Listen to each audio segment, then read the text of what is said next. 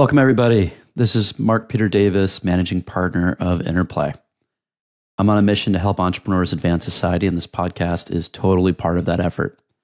Today, we have a really special conversation with Zach Williams, the son of the entertainer Robin Williams. As all of you probably know, Robin Williams committed suicide a number of years ago, and that took a big toll on Zach.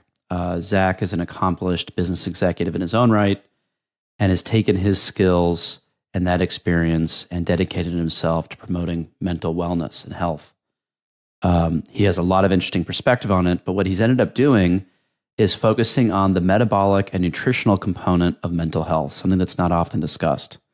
And he's created a company called PYM, PYM, and they sell packaged products that give people a lot of the nutrients that Zach believes actually help people with mental health. So it's a fascinating conversation. He's very brave and very real and very raw in this. And I'm personally inspired by him and his work. So I hope you enjoy it. And without further ado, let's jump in. Zach, thanks for being on the show today. Thanks for having me, Mark. It's a pleasure to be here. Very cool. Let's start at the top. Will you tell everyone about your company, PYM? Sure. Yeah. Well, I started PYM because I found nutrition for mental well-being really helpful for me after my father, who was the entertainer Robin Williams, died by suicide. And my now wife introduced me to nutritional solutions to help manage my anxiety and depression that I was experiencing in conjunction with the trauma. And I was super skeptical at the time and was so impressed with the outcomes of nutritional solutions that helped me manage my anxiety within 2 days and my depression within 2 weeks. And I wanted to create a brand that stood for mental health advocacy, like Starbucks stands for coffee or Patagonia stands for sustainability. And, I've become a mental health advocate over the past almost decade. And through my journey, I realized that service is my path to happiness, and to establish a brand that stands for advocacy and to help educate people around nutrition for mental well-being is kind of the best thing ever. I've really taken awesome. Great pride and joy in this journey in helping educate folks. When I first met you, I was struck, and I think probably many people are, by the things you're kind of putting together, right?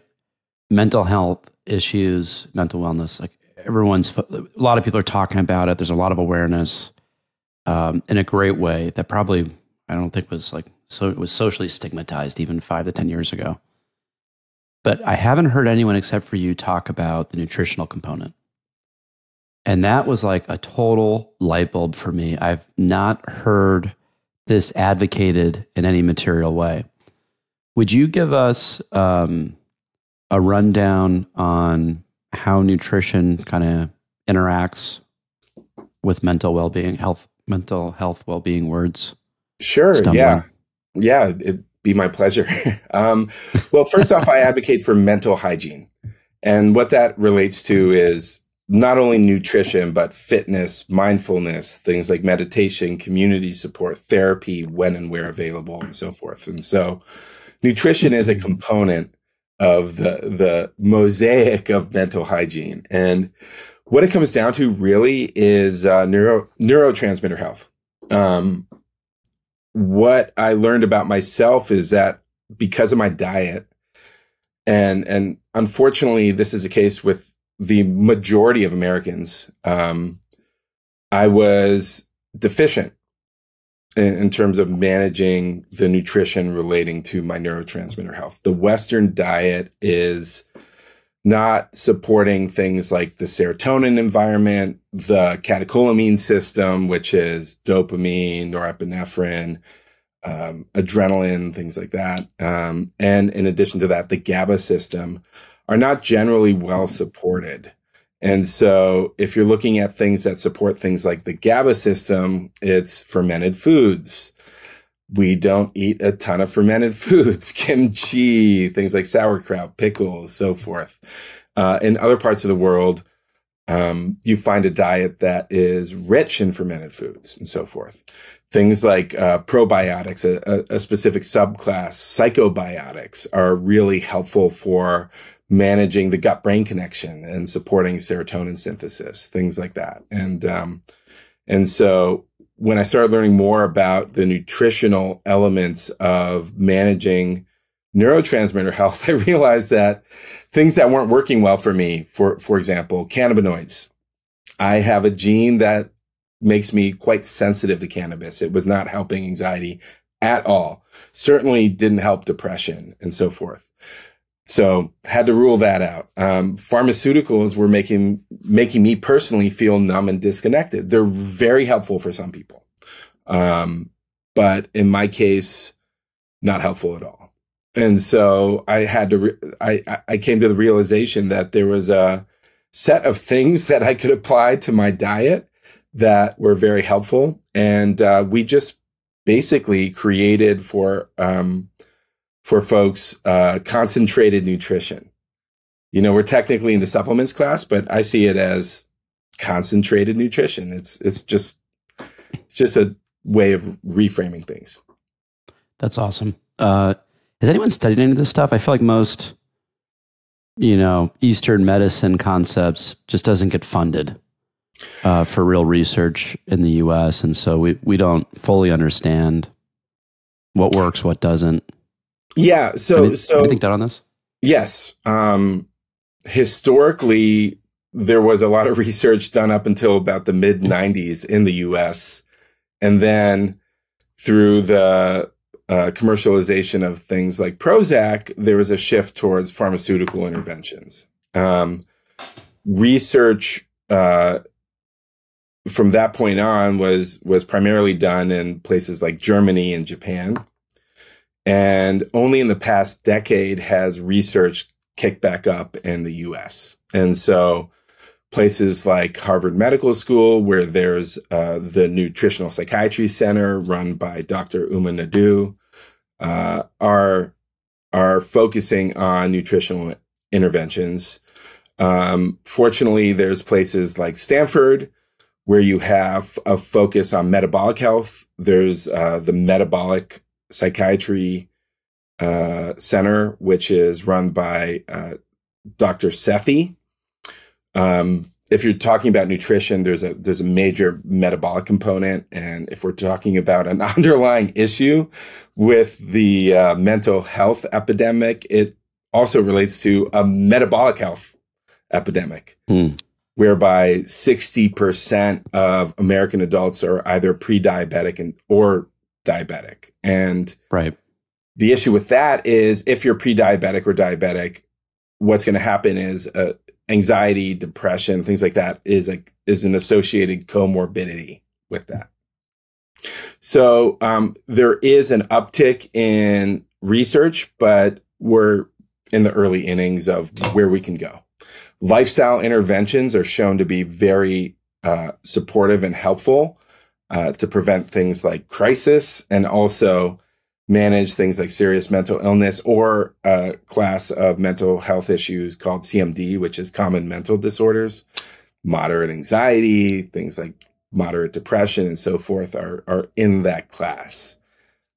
This is not clinically resistant depression, which would be, there are more intense interventions relating to that. Nutrition can't solve everything. It's just primarily very helpful for providing a foundational support modality. Zach, when we first talked about this, I think I got off the call and was struck by a level of bravery that you have in pursuing this particular venture. Your opening pitch, your explanation for why you do this associates with your dad's suicide. And you have to, in order to tell this story, say that opening line every time. I think it got me thinking about Michael Phelps, other people who have played in the mental health space, and have championed it, and the bravery that goes with it, because I feel like to get the word out, they have to, it feels to me as an outsider like you have to reopen the wound every day.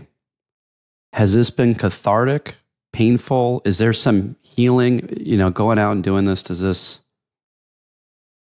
help? Well, my whole mantra is service is my path to happiness. And so in delving into these issues and being vulnerable, it's part of my healing process. And so what I've found personally is that, yes, it's challenging to go through, but it's providing a level of support that I didn't think was possible. And so through this journey, what I found with being vulnerable is that I'm able to connect with people in a unique way. Yeah. And learn more about myself through this process. And, relating to my ultimate mission, I want to create a world wherein my kids live free of stigma. And to get to that point is challenging, but it propels me forward every day. I have a 4-year-old boy named Mickey and a 2-year-old girl named Zola. And I don't want them to grow up in a world where they feel isolated, disconnected, and only feel like they get the support when they're in crisis. We need to establish daily solutions, and that's the thing I refer to as mental hygiene. I appreciate that. Who are the most affected populations when you think about, mental health and wellness? Who's your focus? Who's getting hit the hardest these days? Pardon me.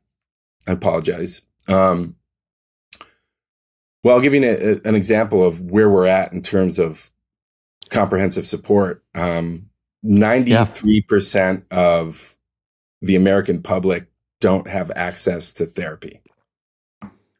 It's unaffordable for 93% of folks. That's insane. So if you're looking at where the solutions lie, it's really 93% of people in need of lifestyle interventions, right? And, even for the 7% of people who get therapy, that's not necessarily helpful in every case. For some people, It's decisively effective. For other people, they might not have the right therapist. They might be, seeking in-network solutions and so forth. And that might not be the right path.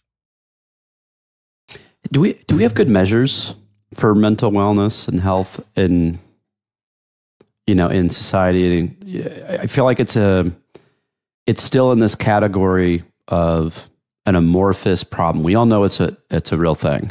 I don't think there's a lot of debate on that. When you look at like heart disease, we get the arguments are thrown at us with stats, right?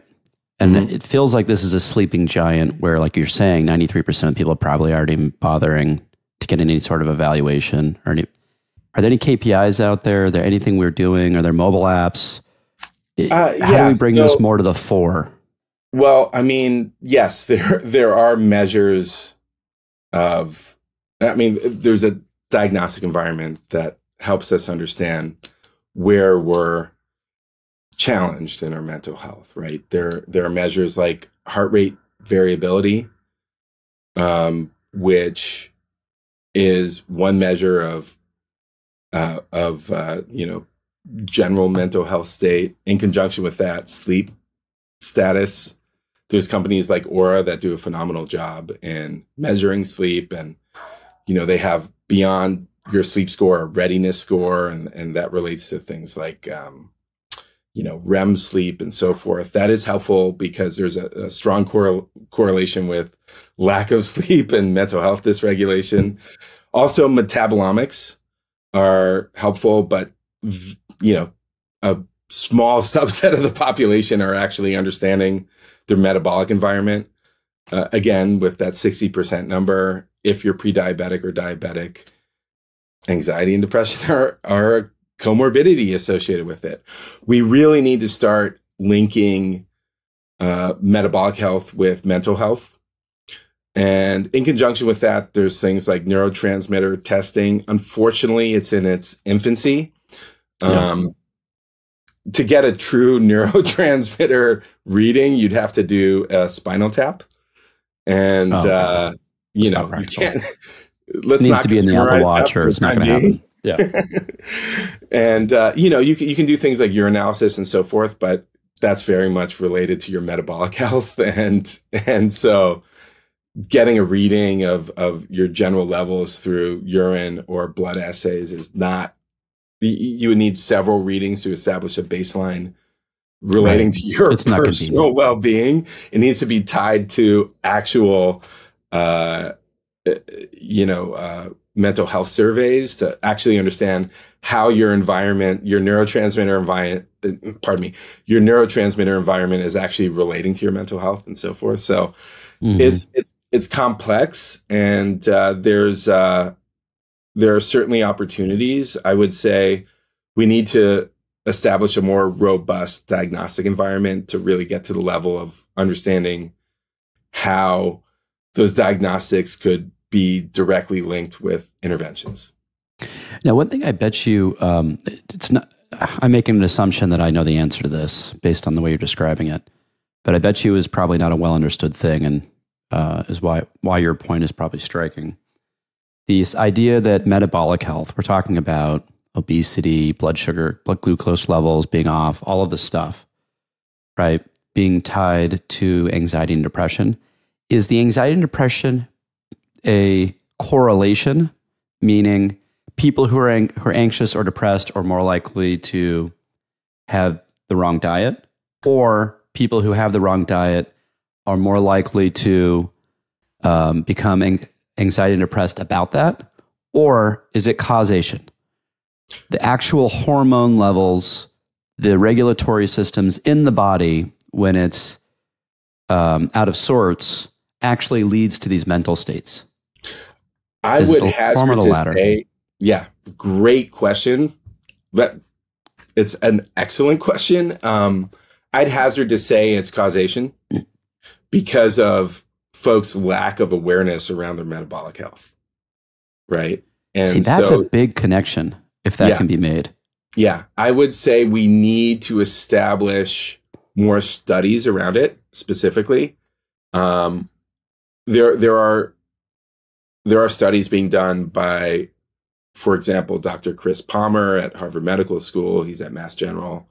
He's at Mass General. Who's establishing studies to make that link, but we need to do more research around it specifically. When are you going to write a book on this? Because I feel like this is going to become one of those books. I just read Breath. I don't know if you've read that, about how we're breathing. Worth it. Talks about evolutionary, the way we consume food actually has changed our jaw structure, our sinus structures, all of our snoring, sleep apnea. He makes a pretty good argument that a lot of it's actually tied back to the fact that we eat processed foods and our jaws don't change shape when we're kids. Mm-hmm. And so it's, who knew? And he goes back and looks at skulls 300 years ago. But there's these books that come out that I think make their rounds through the community of health nuts like myself. I'd love to pick up a book. So is someone writing it? Are you going to? How do we get this out? Yeah, and get it baked a little bit. Yeah. So the person I just mentioned, Dr. Chris Palmer, just wrote a book around it called. What's the name of the book? We'll link to Brain it. Energy. Brain Energy. Okay, great. Yeah. Thank you. And that book is about the metabolic link. Oh, very cool. I'll read that. Thank you. Yeah. So it's a start. The thing is that it's not reached kind of mass zeitgeist at this point. And we really need to get to the point where folks start understanding that there's a metabolic connection. Because we can help with the diet. ideally, we'd want to start establishing solutions. With our company, PYM, I'd say, we're very much, we're not focused on personalization. We're very focused on kind of, retail solutions. But that's a really strong start, right? It's like eating something that gets you your baseline nutrients that you need. Yeah. But from a personalization standpoint, there are great companies like Virta Health that are focused on reversing things like diabetes through diet. The thing is, if you reverse diabetes or a pre-diabetic state, you're going to have a better time in general. So there's a major connection between metabolic health and mental health, as we've previously discussed. And there is an incredible opportunity for entrepreneurs to focus on that. What are the blockers in this space? Maybe another way to ask this is, if you were king, what would you change? Okay, so I'm a systems-based mental health advocate, so I'm gonna abstract it a level. The data environment is in need of more connections. So payer systems, the public sector, companies need to be sharing data, connecting data. If we're talking about the digitalization of healthcare records, we're at, and this is in accordance with Oracle's data, we're at about 40% of digitalization, and we need to start connecting we need to start connecting how people's mental health relates to what they're doing in their lifestyle, what they're eating, how they're sleeping, their fitness level, what they're doing on a day-to-day basis in terms of, things like breath work, meditation. I'd say that that's kind of an added plus, the breath work and meditation side of things, but a direct connection to diet and mental health and dysregulation is from a data perspective in its early stages. So we need to tie data environments together. It needs to be connected with things folks are doing, and also we need to establish ways in which we can engage people upstream prior to them being in crisis. Appreciate that. This has got to be an interesting journey, right? Building this company. And there's a lot of mission-driven companies out there, but only a certain number of them hit kind of like mainstream, well-understood challenges. What have you learned from running this company? Anything surprise you? Yeah, I never set out to create a consumer goods company in most stages of my career. For me, the thing that was most pronounced is we've ended up recruiting a team that's focused around education and advocacy, and we've become educators and advocates as kind of a moat.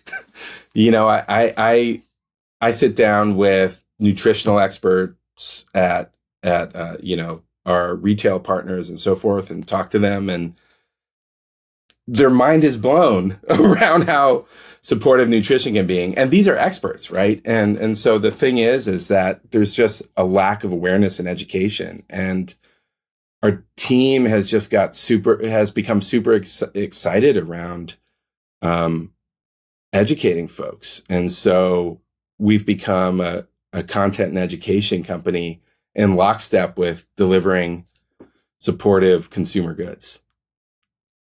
What does the industry need? You're out solving this part of it. What should entrepreneurs be doing? Would be people who could look at the space? What do you want them to do to come in and help? Folks need to be tripling down on research. Really, it's challenging because already running a consumer goods company is very hard. And then, allocating resources to research and double-blind randomized studies and things like that is often kind of last thing folks want to additionally allocate capital to, but it's needed and required. And for us, it's a necessity. We need to establish more research-backed physical goods companies. I know in the beginning of this conversation we covered kind of the cute thing with your dad that got you on this path. Was this kind of always a journey for you? Were you always thinking kind of mental health was a topic? Anything else that shaped your trajectory? I have a consumer tech background.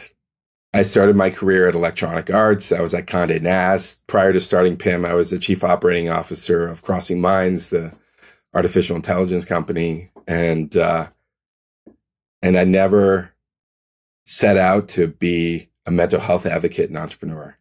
The thing for me is I started realizing that my personal experience with stigma was preventing me from achieving everything I wanted in life. Yeah. And, in part, which is happiness, but also a sense of personal security and self-esteem and so forth. And in becoming a mental health advocate, it's become very clear that this mission-oriented approach is making me and folks like me, for lack of a better word, unstoppable. I mean, we just need to be doing what we're doing through any means. And so I just happen to be focusing on the private sector. There are folks in the nonprofit sector, in the public sector, and so forth that are establishing incredible forms of impact and making a major difference. But, I have an MBA and have spent the better part of 20 years focused on establishing a difference in the private sector. So that's how I know how to make a difference. There are folks with MBAs who do incredible things in the public sector and nonprofit sector, but for me, that's how I know to be effective is taking my experience and establishing a systems-based strategy to make a difference. I mean this very sincerely. Thank you for your bravery and taking this journey. It's awesome. And thanks for joining us today and sharing this. Thank you, Mark. I deeply appreciate having the opportunity to speak with you. I don't think there's a lot I need to say after that one.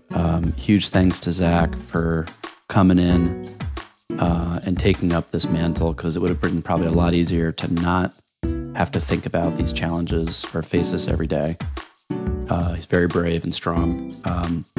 I like what he's doing. We were all wishing him the best of luck and success. Definitely check out his products in the store. You're voting with your dollars to support him and the mission. And I hope you enjoyed the show.